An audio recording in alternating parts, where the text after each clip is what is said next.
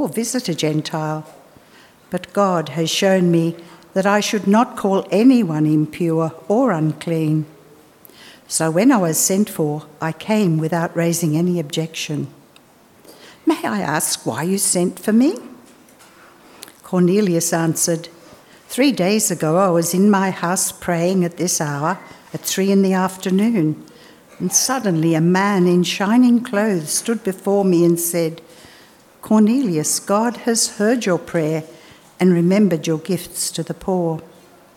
Send to Joppa for Simon, who is called Peter. He is a guest in the house of Simon the tanner, who lives by the sea.' So I sent for you immediately, and it was good of you to come. Now we're all here in the presence of God to listen to everything the Lord has commanded you to tell us." Then Peter began to speak. "I now realise how true it is that God does not show favouritism, but accepts from every nation the one who fears him and does what is right. You know the message God sent to the people of Israel, announcing the good news of peace through Jesus Christ, who is Lord of all. You know what has happened throughout the province of Judea, beginning in Galilee after the baptism that John preached, how God anointed Jesus of Nazareth with the Holy Spirit and with power, and how he went around doing good and healing all who were under the power of the devil, because God was with him. We are witnesses of everything he did in the country of the Jews and in Jerusalem. They killed him by hanging him on a cross, but God raised him from the dead on the 3rd day and caused him to be seen.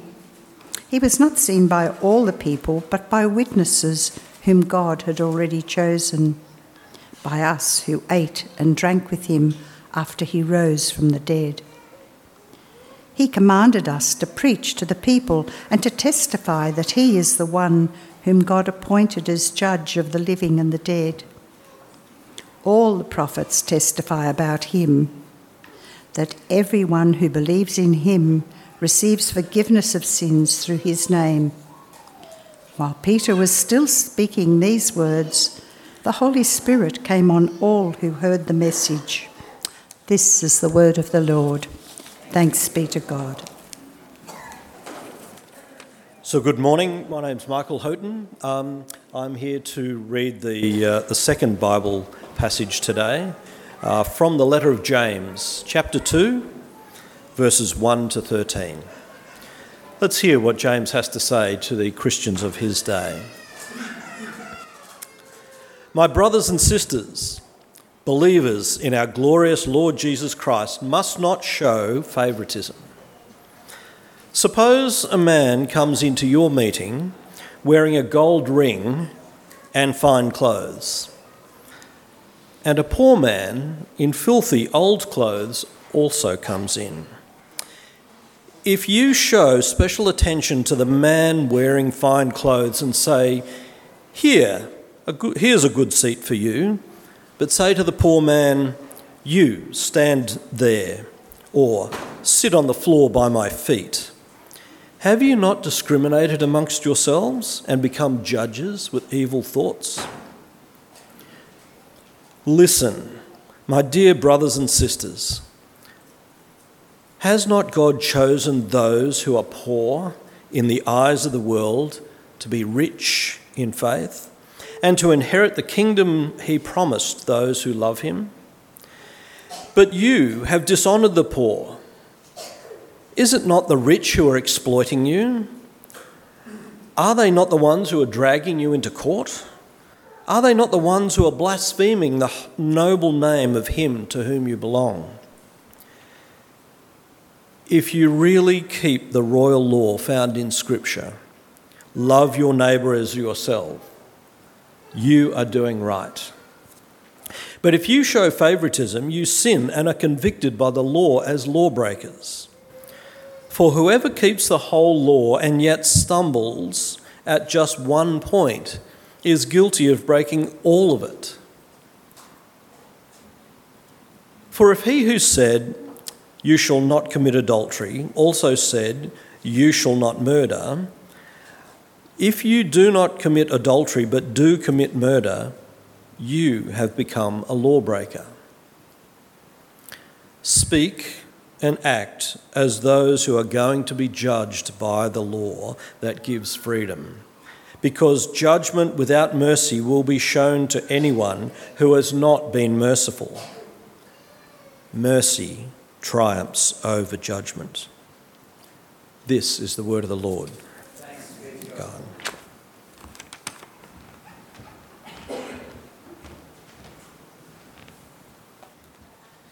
Good morning.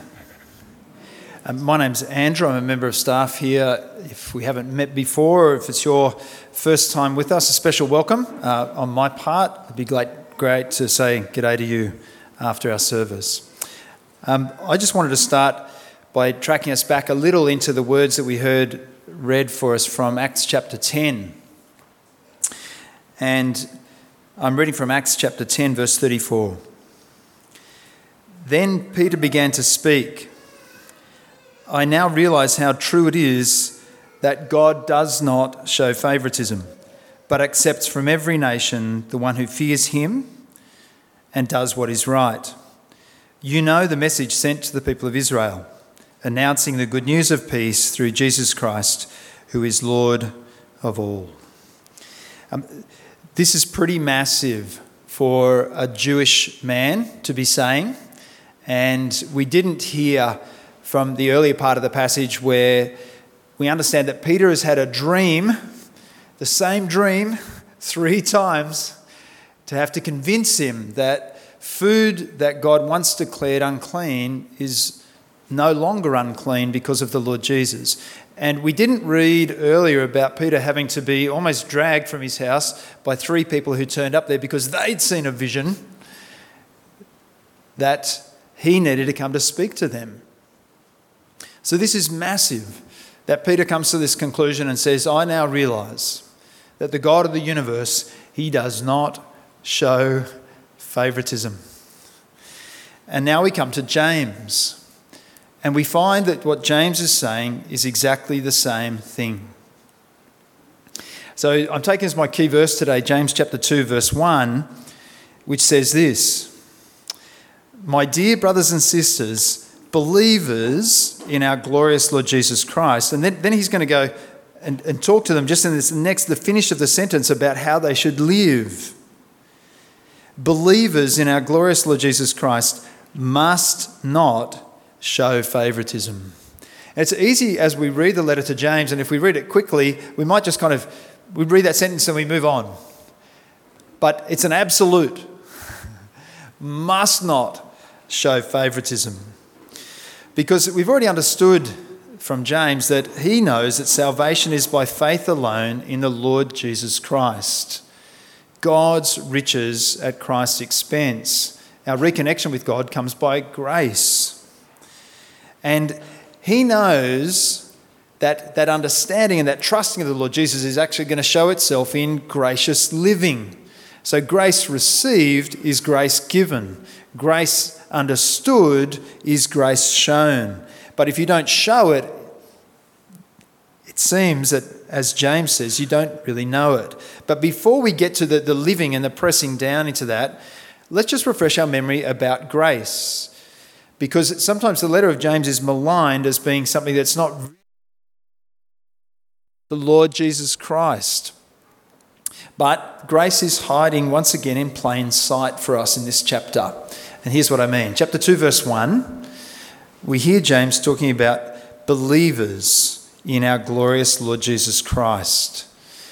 So he's saying that people who trust in the risen Lord, the saving one Jesus, acknowledging him as King, are right with God.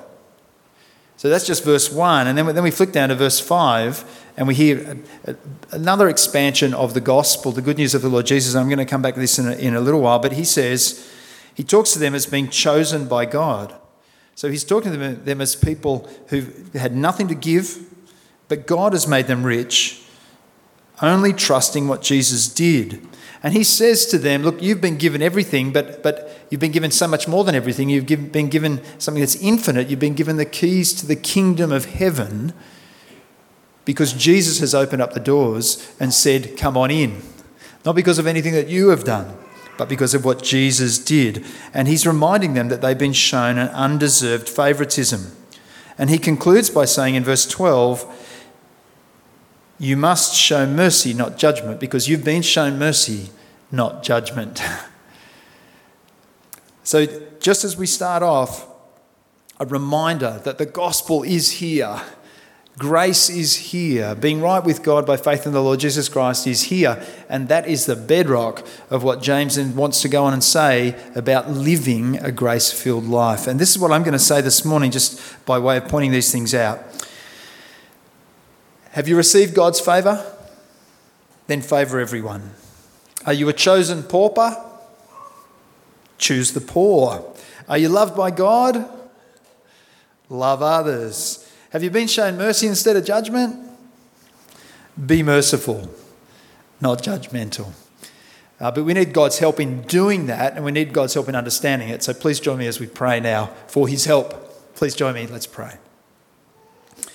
Father, we thank you so much that we can be considered brothers and sisters of the Lord Jesus because of your kindness to us by grace in him. That by trusting in him, our sins can be forgiven and we can be right with you. Father, thank you so much that you have not discriminated against us, but you've showed us your favour. So please help us to love others and not show favouritism. And we ask it in Jesus' name. Amen. So my first point, have you received God's favour? Well, then favour everyone. Show God's grace. And I'm thinking of the first 4 verses here. This is James 1, 1-4. And let's hear those words again. My brothers and sisters, believers in our glorious Lord Jesus Christ must not show favouritism. Suppose a man comes into your meeting wearing a gold ring and fine clothes, and a poor man in filthy old clothes also comes in. If you show special attention to the man wearing fine clothes and say, here's a good seat for you, but say to the poor man, you stand over there or sit on the floor by my feet, have you not discriminated among yourselves and become judges with evil thoughts? We could maybe dismiss this as just a little bit of a story that James has cooked up, but in a class-differentiated culture like theirs and like ours, this is a massive problem, and here's why. They're playing favourites based on mere appearances. So do you notice these people have only just put their foot through the door, and the welcome committee, and so people with blue badges on this morning, take note of this. This is how not to do it. Someone's looking pretty good, you'll get a good seat. Someone's looking a bit shabby, you'll be seated on the floor. And they're discriminating, okay? And so discrimination is all about an unjust, prejudged distinction. So that's bad enough, right, just in its own right. And I'm sure all of us have experienced discrimination to a greater or lesser extent, and it's not nice. But within a Christian meeting, this kind of situation is even worse. It just goes to an extra level of awfulness because that meeting exists because the Lord Jesus Christ did not show favouritism.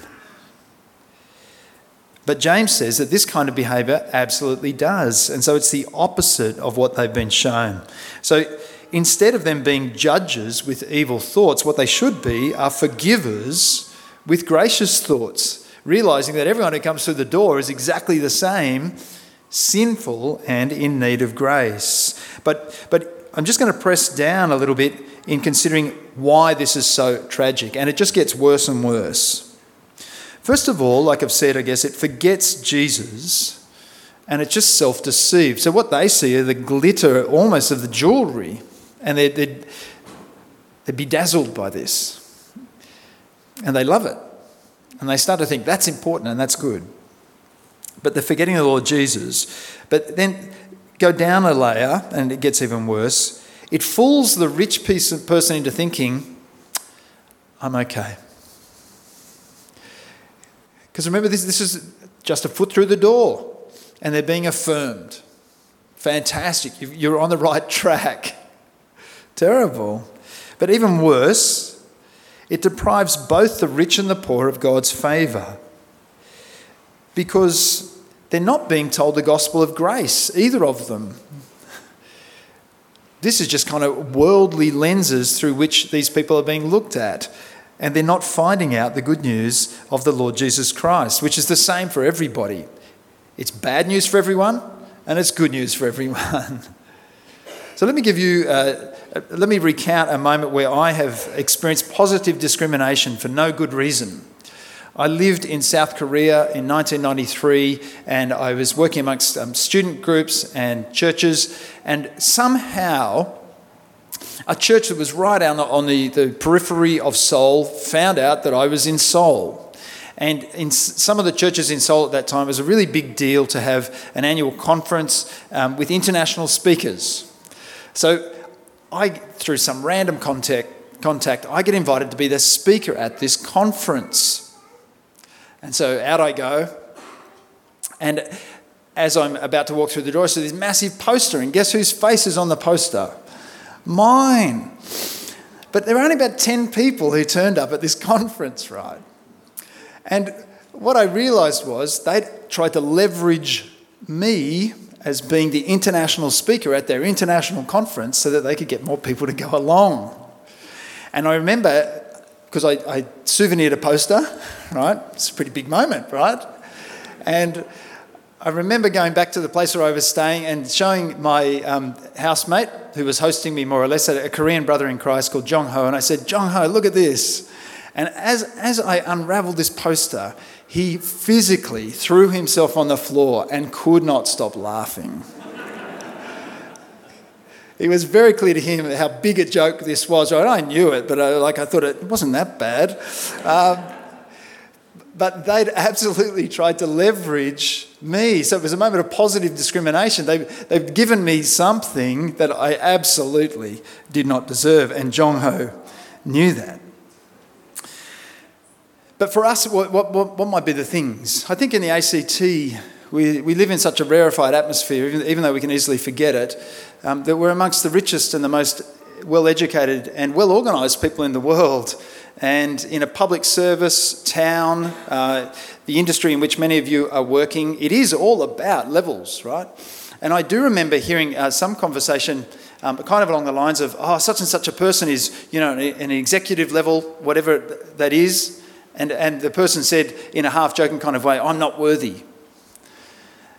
And I'm sure some of you know the kind of, some of these conversations where everyone's kind of working out who they are in relation to the other person just by the level they have in the public service. And that kind of discrimination takes place in the workplace as people are sorting it out, but it can find its way back into our church.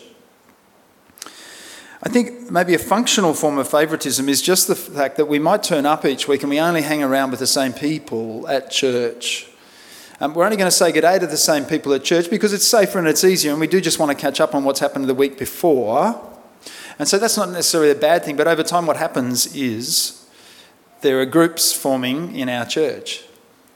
And they happen in concentric circles. So you've got the people who've been around longer and they're higher up in terms of the leadership of the church, and then so on. And that just kind of creeps in over time. But it's favouritism nonetheless. And so how do we break that down? Well, I think it's easy pretty well. We just need to keep remembering the grace of God in the Lord Jesus Christ. So James 1:18, where James says, look, you've been given birth through the word of truth. It really came about not because of anything you did. And remember, we're just really glorious beggars. And I'll talk more about that in a moment. But one way I try and break this down for myself is I do try and say hello to everybody. That means I've got used to over the years making a fool of myself because I'm often saying good day to people that I might have met before, but I just can't remember who they are. And what I do try and do is I always try and introduce people to each other, and in a church our size, I don't know who knows each other, right? So I'm often introducing people to each other who know each other. And I look like the idiot. Okay, that's fine. I'm happy to feel that way, actually, for the sake of breaking down favouritism. because I know that God has not favoured me. God has favoured me and he hasn't discriminated against me, and I just want to keep pressing that out because I know in my own heart I've got a tendency to do the opposite. So have you received God's favour? Then favour everyone. Are you a chosen pauper in Christ? Yes, this is true. Choose the poor. Choose the poor. So have a look at verse 5. Listen, my dear brothers and sisters. Has not God chosen those who are poor in the eyes of the world to be rich in faith and to inherit the kingdom he promised those who love him? But you've dishonoured the poor. Isn't it the rich who are exploiting you? Aren't they the ones who are dragging you into court? Aren't they the ones who are blaspheming the noble name of him to whom you belong? James again does this really cool explaining of Christianity in verse 5. And it's really important that we stop there and we don't take that for granted, because for those of us who have been Christians for a long time, we can easily forget this. And if you're just investigating Christianity, you need to hear this.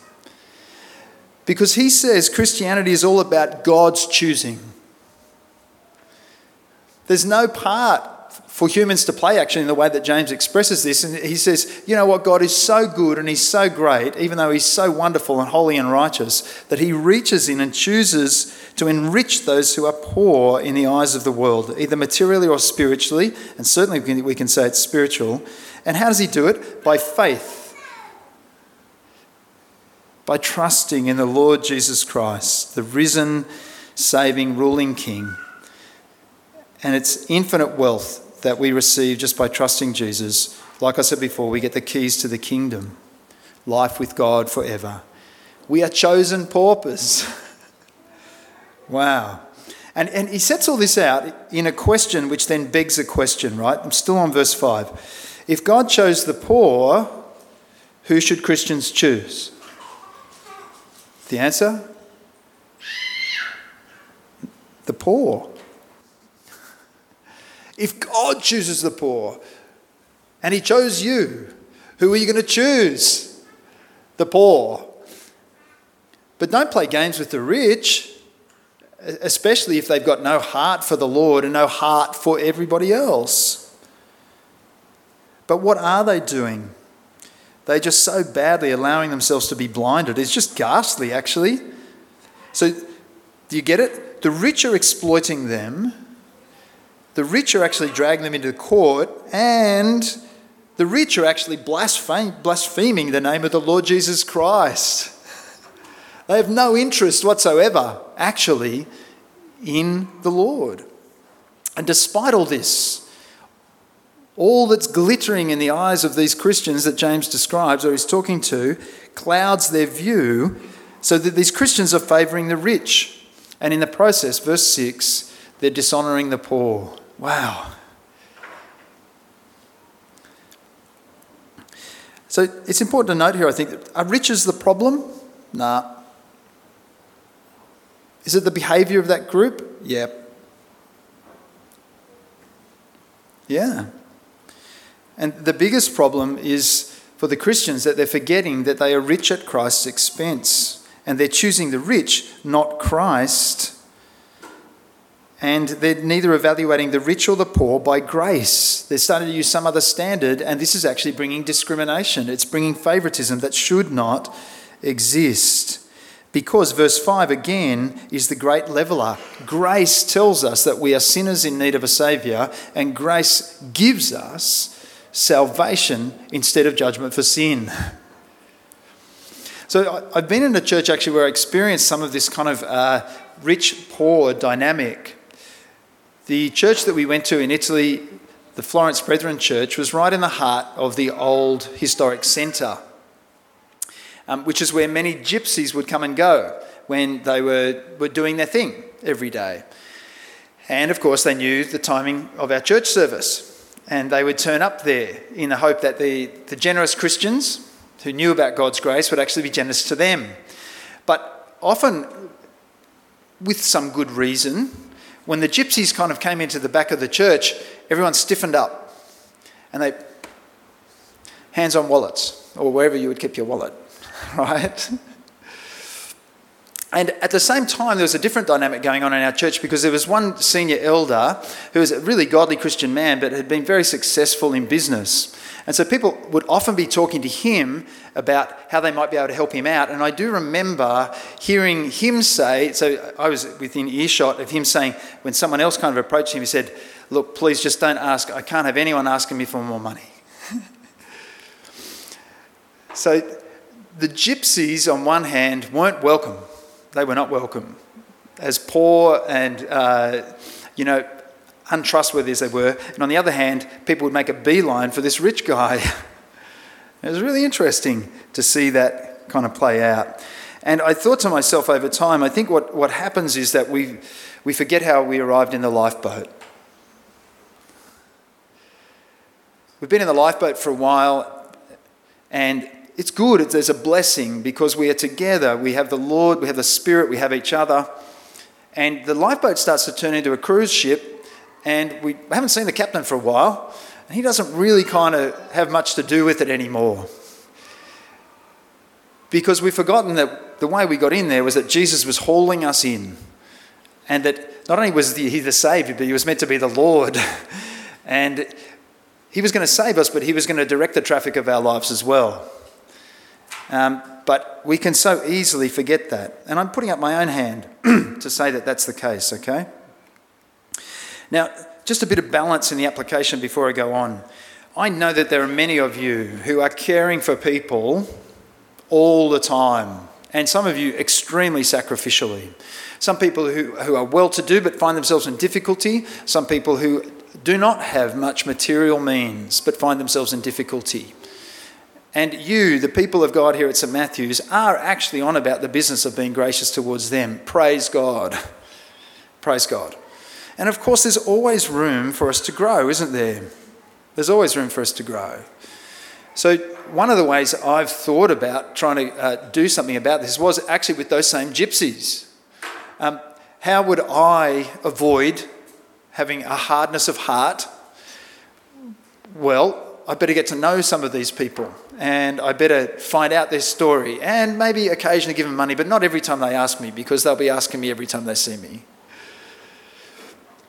But instead of just letting everyone else's attitude inform my behaviour, I want to keep looking at the Lord Jesus Christ and knowing God's kindness to me, and then showing that out in big and small ways.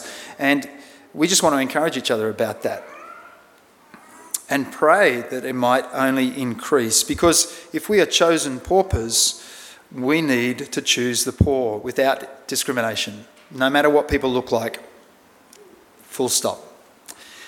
So thirdly, are you loved by God?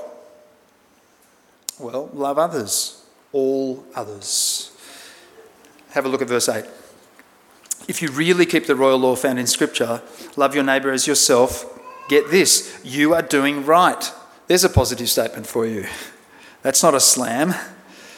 There's the goal. But if you show favouritism, you sin and are convicted by the law as lawbreakers. And here's the reason, 2 of them. For whoever keeps the whole law and yet stumbles at just one point is guilty of breaking all of it. For he who said, you shall not commit adultery, also said, you shall not murder. So if you do not commit adultery, but you do commit murder, well, you've still become a lawbreaker. So he's hammering away at favouritism, because favouritism is not God-like love.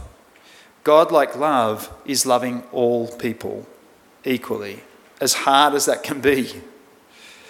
And this is how grace shows itself in action, by giving all people the kindness they never earned, they never deserved. So some of you, maybe in your professional kind of situations, have heard of unconscious bias.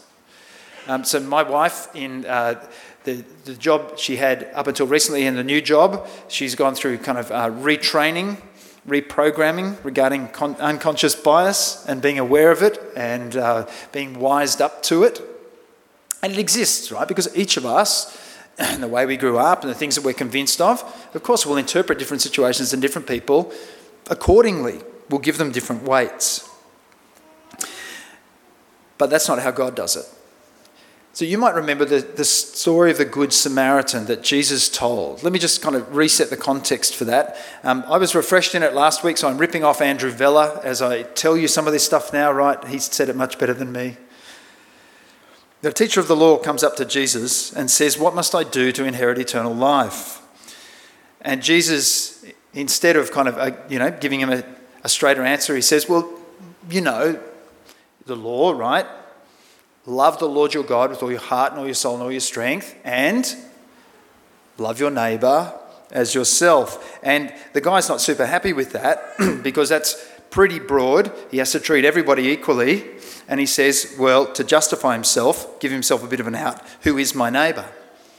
And then Jesus tells a story. There's a certain man, we don't know the man's name. He's beaten up and he's lying on the side of the road. First person who comes past is a priest. Second person who comes past is a Levite. And so these guys are professional do-gooders. They should know better. But then the third person, but they don't help him. Third person comes, a Samaritan. Andrew put it much better than me, like the arch enemy of God's people. And if there's a bad guy in the story, it's the Samaritan. But what does the Samaritan do? Stops, looks, cares, takes, pays. And Jesus says to the lawyer, which of these was the neighbour? And I love the way Andrew put it. The bloke can't even get the word Samaritan out of his mouth. He won't say it. But I suppose the one who showed mercy. He probably just squeaks that out. And Jesus says, go and do that. Go and show mercy. And Jesus says it because that's what Jesus will do. And that's what Jesus will do all the time. And so those who follow him need to do what Jesus has done. So not just some of the time. So favoritism, discrimination, what is that? Well, it's loving some of the time to some people. And it's just based on a human standard. That's the deep problem with discrimination. That's the deep problem with favoritism, especially in the context of grace. These two things just do not go together because favoritism and discrimination are not gracious. It's not undeserved kindness that's being shown. It's not non-discriminatory, loving grace of God. And it's funny, isn't it, for each of us, because we love to receive the grace. We love to receive the favour, but it's just so hard to keep giving it out all the time. But James says there's no option, and he uses this really curious kind of set of things to help us understand how severe it is that we would show favouritism. He says it's like someone saying this: I won't commit adultery, and everyone says, excellent, that's great, but I will commit murder. And everyone's like, what are you talking about? How absurd is that? Who's going to be happy sitting around hearing someone say, adultery, no, but yep, I'm about to kill someone? Doesn't work that way. It's crazy. And the point that he's trying to make is, if you are partial, if you're trying to uphold one law some of the time and break another law, you break the whole law, because the law of God is complete and is meant to be kept all the time. And so now that grace has come, which is the even clearer manifestation of God's love, there is no excuse for any of us actually not to show grace. We must show kindness to all people all the time. So a negative example. We're on holidays in a country part of New South Wales, and we went to church on the Sunday that we were away. And in this particular place, there were just 2 sets of pews all the way down. It's a much smaller building than this. And our family, we have 6 in our family, and we're at least 2 adult children and 2 getting towards being adult children.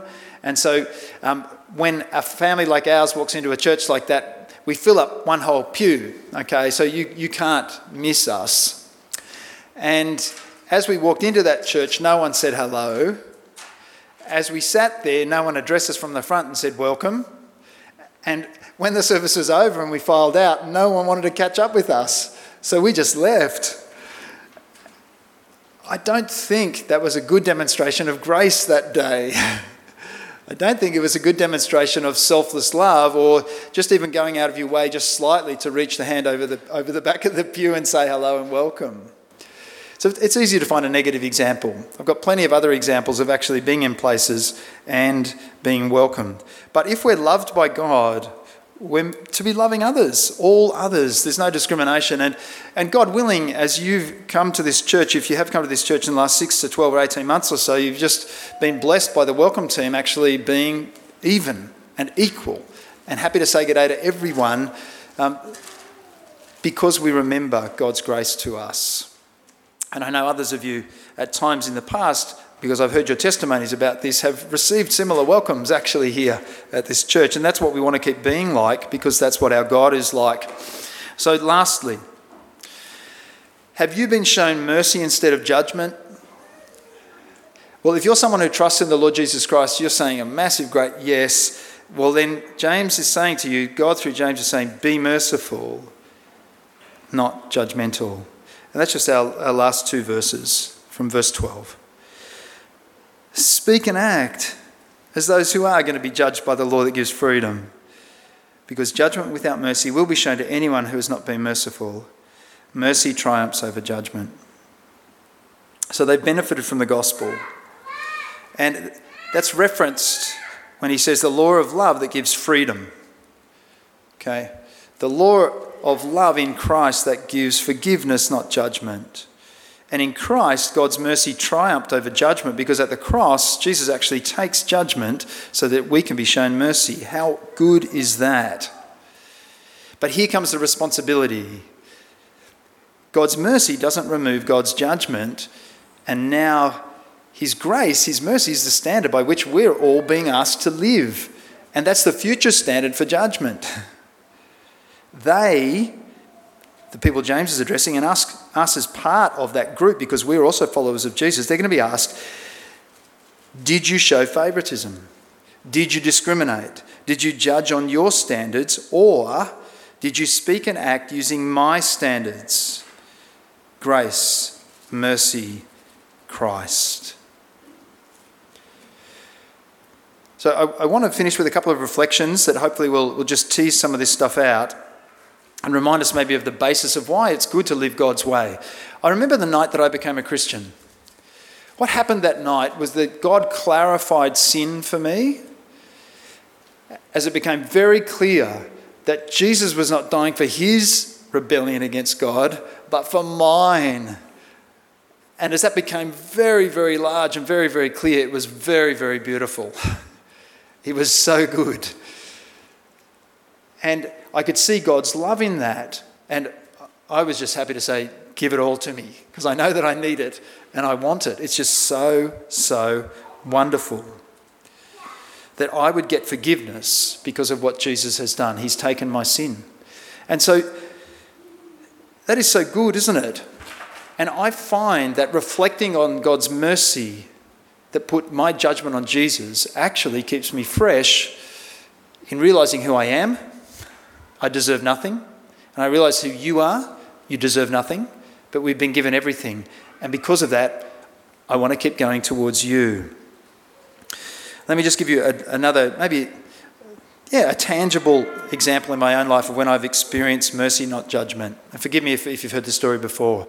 I think it was late high school, somewhere in the year 10 to 12 range, and a mate of mine had moved in down the street. And his parents had allowed him to convert their garage into his bedroom, which included a table tennis table. So he was down there playing table tennis. And I absolutely lost track of time. And when I glanced down at my watch, it was midnight. And no mobile phones. I had not even thought to make a phone call, like using the landline to my parents. And so I literally dropped the table tennis bat and I ran out. And I ran back up the street. And when I got back to my house, I put my hand round the courtyard wall and I felt the hook where the key to the laundry door normally was. There was no key. And I thought to myself, that's strange. And then I went to the front door just to see if maybe by some accident that had been left open, and it was locked. And I thought, I've got one more chance to get back inside this house without waking my dad up. And I went down to my sister's window because she was the lightest sleeper, and I was tapping on that window, hoping that she would wake up. And I was tapping for ages and she did not wake up. And then suddenly the curtain pulls back and my dad's face appears at the window. Get to the front door. All right. So I walk up to the front door and there he is standing. He opens it and I don't know what's about to be unleashed. And he just said to me as I walked across, he said, "Don't do that again." I said, "I won't, thank you." It was just such a beautiful moment of mercy and not judgment. It was transformational because, in fact, it's remained with me and it's been a very important episode in my life. But when we know the great mercy of God instead of judgment in the Lord Jesus Christ, wow.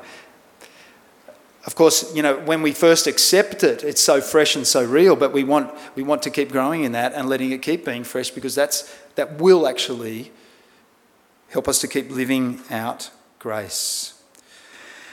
And we must, won't we? Because what God says is judgment is going to be on that basis. But I want to give you just a really tangible thing to work on this week, and it's off the back of the very last sentence, which I find quite extraordinary in and of itself. Mercy triumphs over judgment. So we know that to be true in the gospel of the Lord Jesus Christ. That's what happened at the cross and in his resurrection. But this is a truism because that's the way that God has made the world. Mercy triumphs over judgment. So can you think of someone who's hard in your workplace? Can you think of someone who's hard in your neighbourhood? Can you think of someone who's difficult to deal with in your family? And this week show them mercy, not judgment. And see God at work in that. But if you can think of someone who's difficult at church and in your life group, and if it's your life group leader, and if it's me, I'm sorry about that. But show mercy, not judgment. And let's see how God's grace actually transforms us and turns this whole thing on its head.